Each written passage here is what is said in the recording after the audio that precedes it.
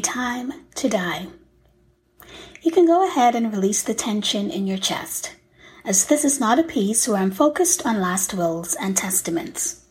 Well, I suppose it depends on which lens you view the information through. Honestly, before we can even get to whether one hears "well done" or "depart from me, I never knew you," we'll have experienced several other instances that may feel worse than death. But like death, these situations may be sudden, or at other times you may battle the proverbial deathbed to do. Either way, rest assured, it's always only a matter of when.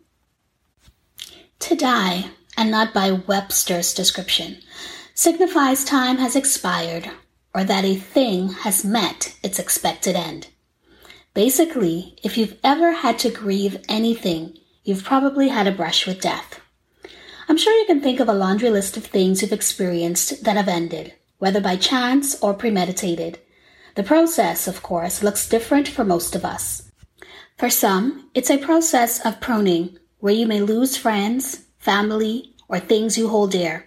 For others, it's more personal, whereas their health declines or a wee error in judgment places them in an "oh, how the mighty have fallen" category. For me, I've had many symbolic burials. There's been dearly departed relationships, possessions, and at some junctures, even my reputation. But what I want to hone in on is the versions of me that even now when reawoken, I have to drag back to its final resting place, rather forcefully I may add. Thankfully, that ordeal is not nearly as frequent, because at one point, I swore I was a cat, #9lives, #purr. I mean, those less desirable characteristics were relentless.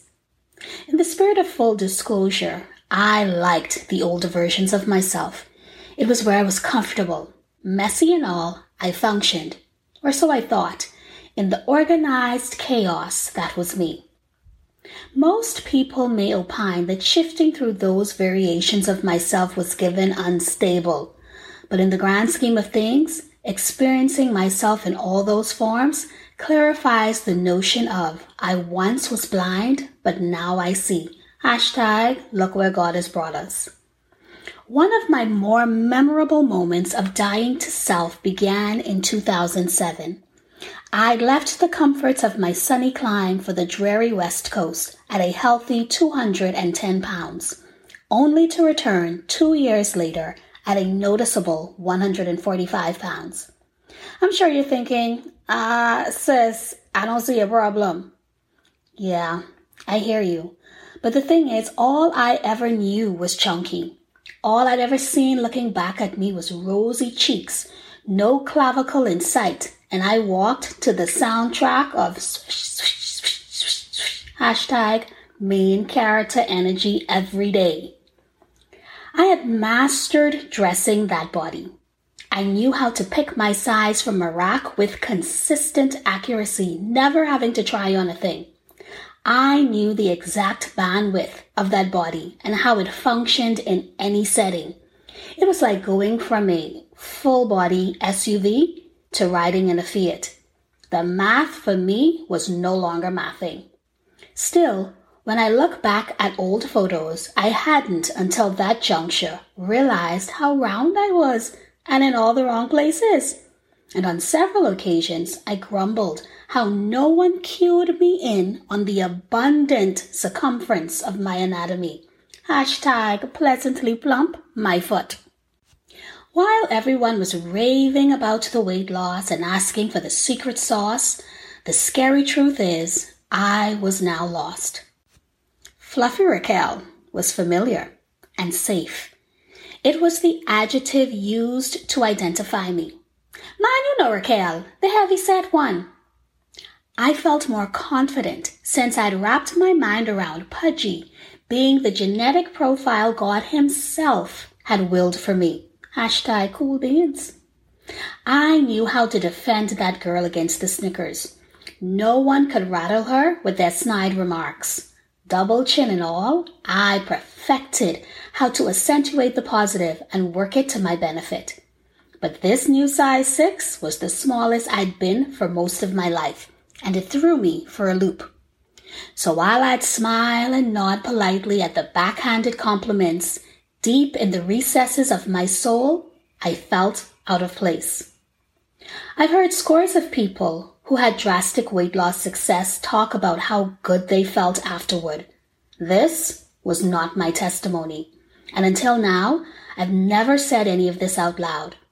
To be clear, I didn't embark on a weight loss journey. It was a byproduct of a change in environment and unintended adjustment in daily habits. It was as simple as eating less and moving more. Hashtag the college struggle. Hashtag if you know, you know. Fast forward a few short years, an already small frame got smaller, and the once self-sufficient leading lady grew weaker. Not only was I feeling uneasy in this new skin, but now the awkwardness was hidden in plain sight. It was gradual, but it happened. I died all over again. Like a Rose Bowl parade, my most distressing flaw went on display. A defect that I couldn't so easily conceal with makeup and bright hair dye or tuck behind a fake smile. There was no deflecting from this with matching shoes and purses.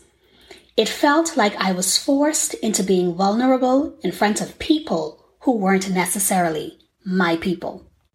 I'll tell you, it was quite an experience watching the workplace go from cordial to cruel, as the blatant disregard for my feelings seemed never to be a forethought. In my need for deliberate avoidance, I retreated to a corner at the back of the room where the once confident, bubbly girl died just a little more. Post-diagnosis, after many prescriptions filled, followed by much prayer and supplication, I began to look, but not necessarily feel, better. Most days I was so heavily medicated that I doubt I could feel my feelings even if I wanted to. Medication which, by the way, caused me to now regain all the weight I'd lost and then some. Hashtag can't win for losing. At this point, I packed on the pounds like a piece of Bahamian luggage returning home from Miami. And to my misfortune, it did nothing but bring about new speculations. Just when I thought I was on the road back to life, these unfounded rumors meant I died a little bit more again.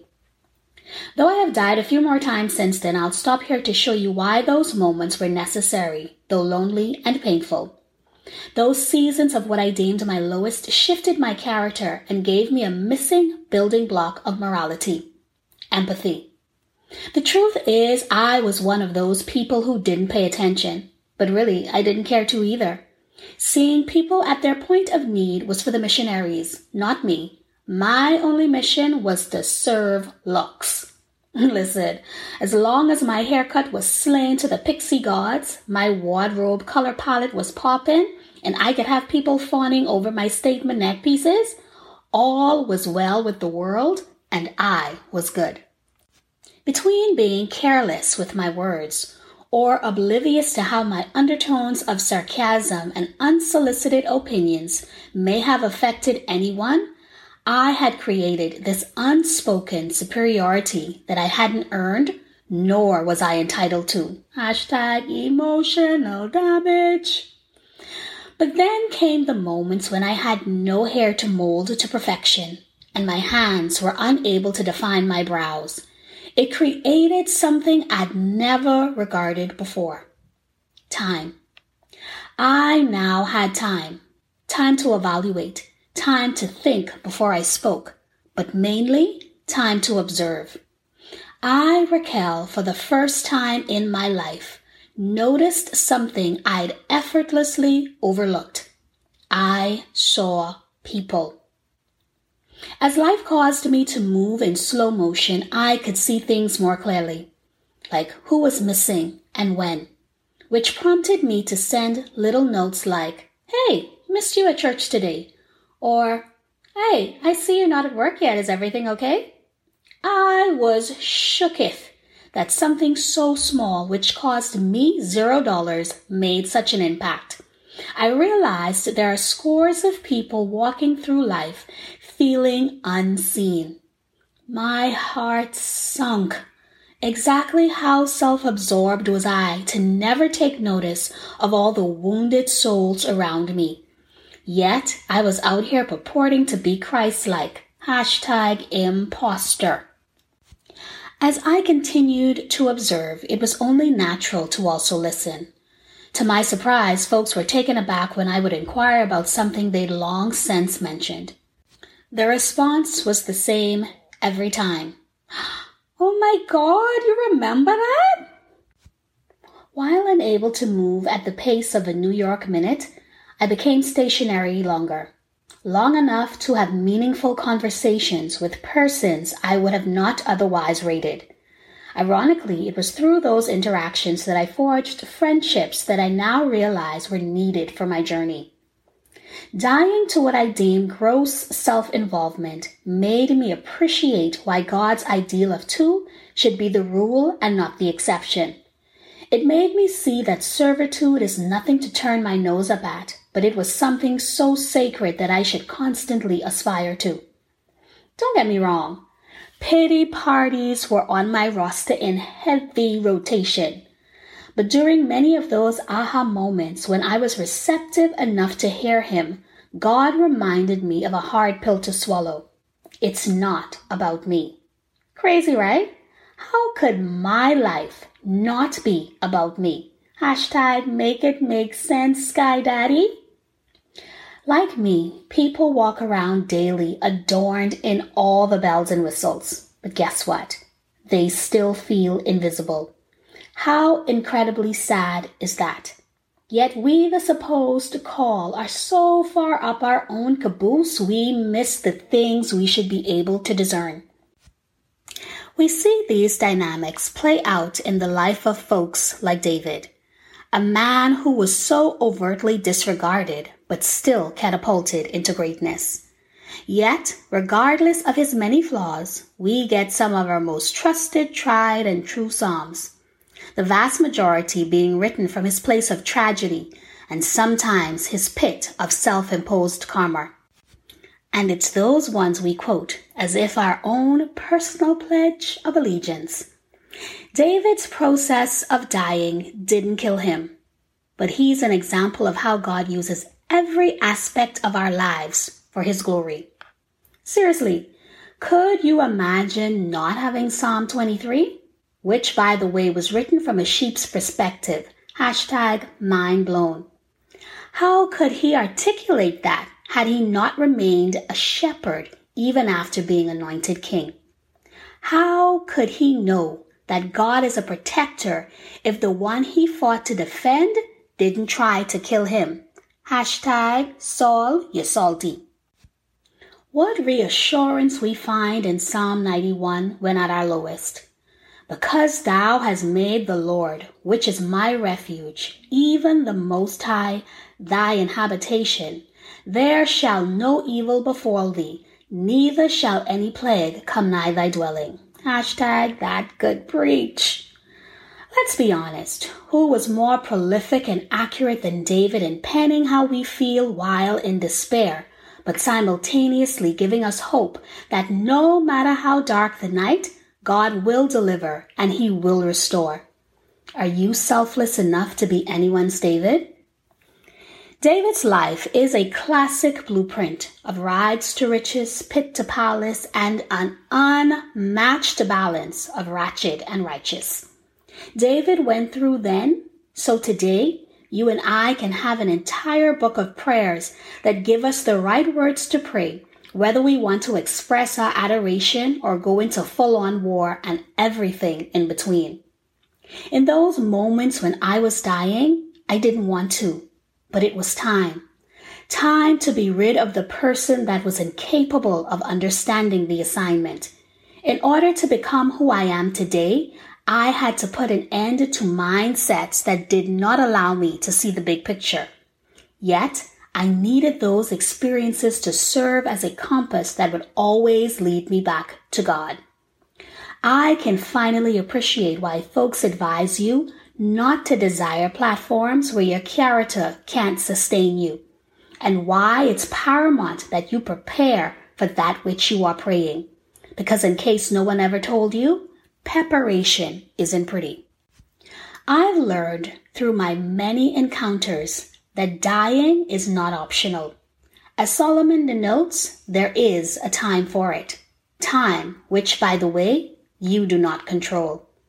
I know we want to drink water and mind our business, but if you love the Lord, then people are your business. Secretly, we all wish people will treat us like humans, which I have since discovered is less important than actually being a decent human. For me, that premise highlights this harsh reality. No one cares until something drastic happens. That begs the question, do you serve as someone's contingency plan rather than their preventative care? Regardless of whether you acknowledge it or not, death is inevitable. It's like Liam Neeson in Taken. It has skills and will find you. The gamble, though, is you can't pinpoint the when. The demise of certain individuals could rock a nation. The passing of others would affect no change. But ask yourself this. If you should die, be it to self or in life, what would be the impact of your death?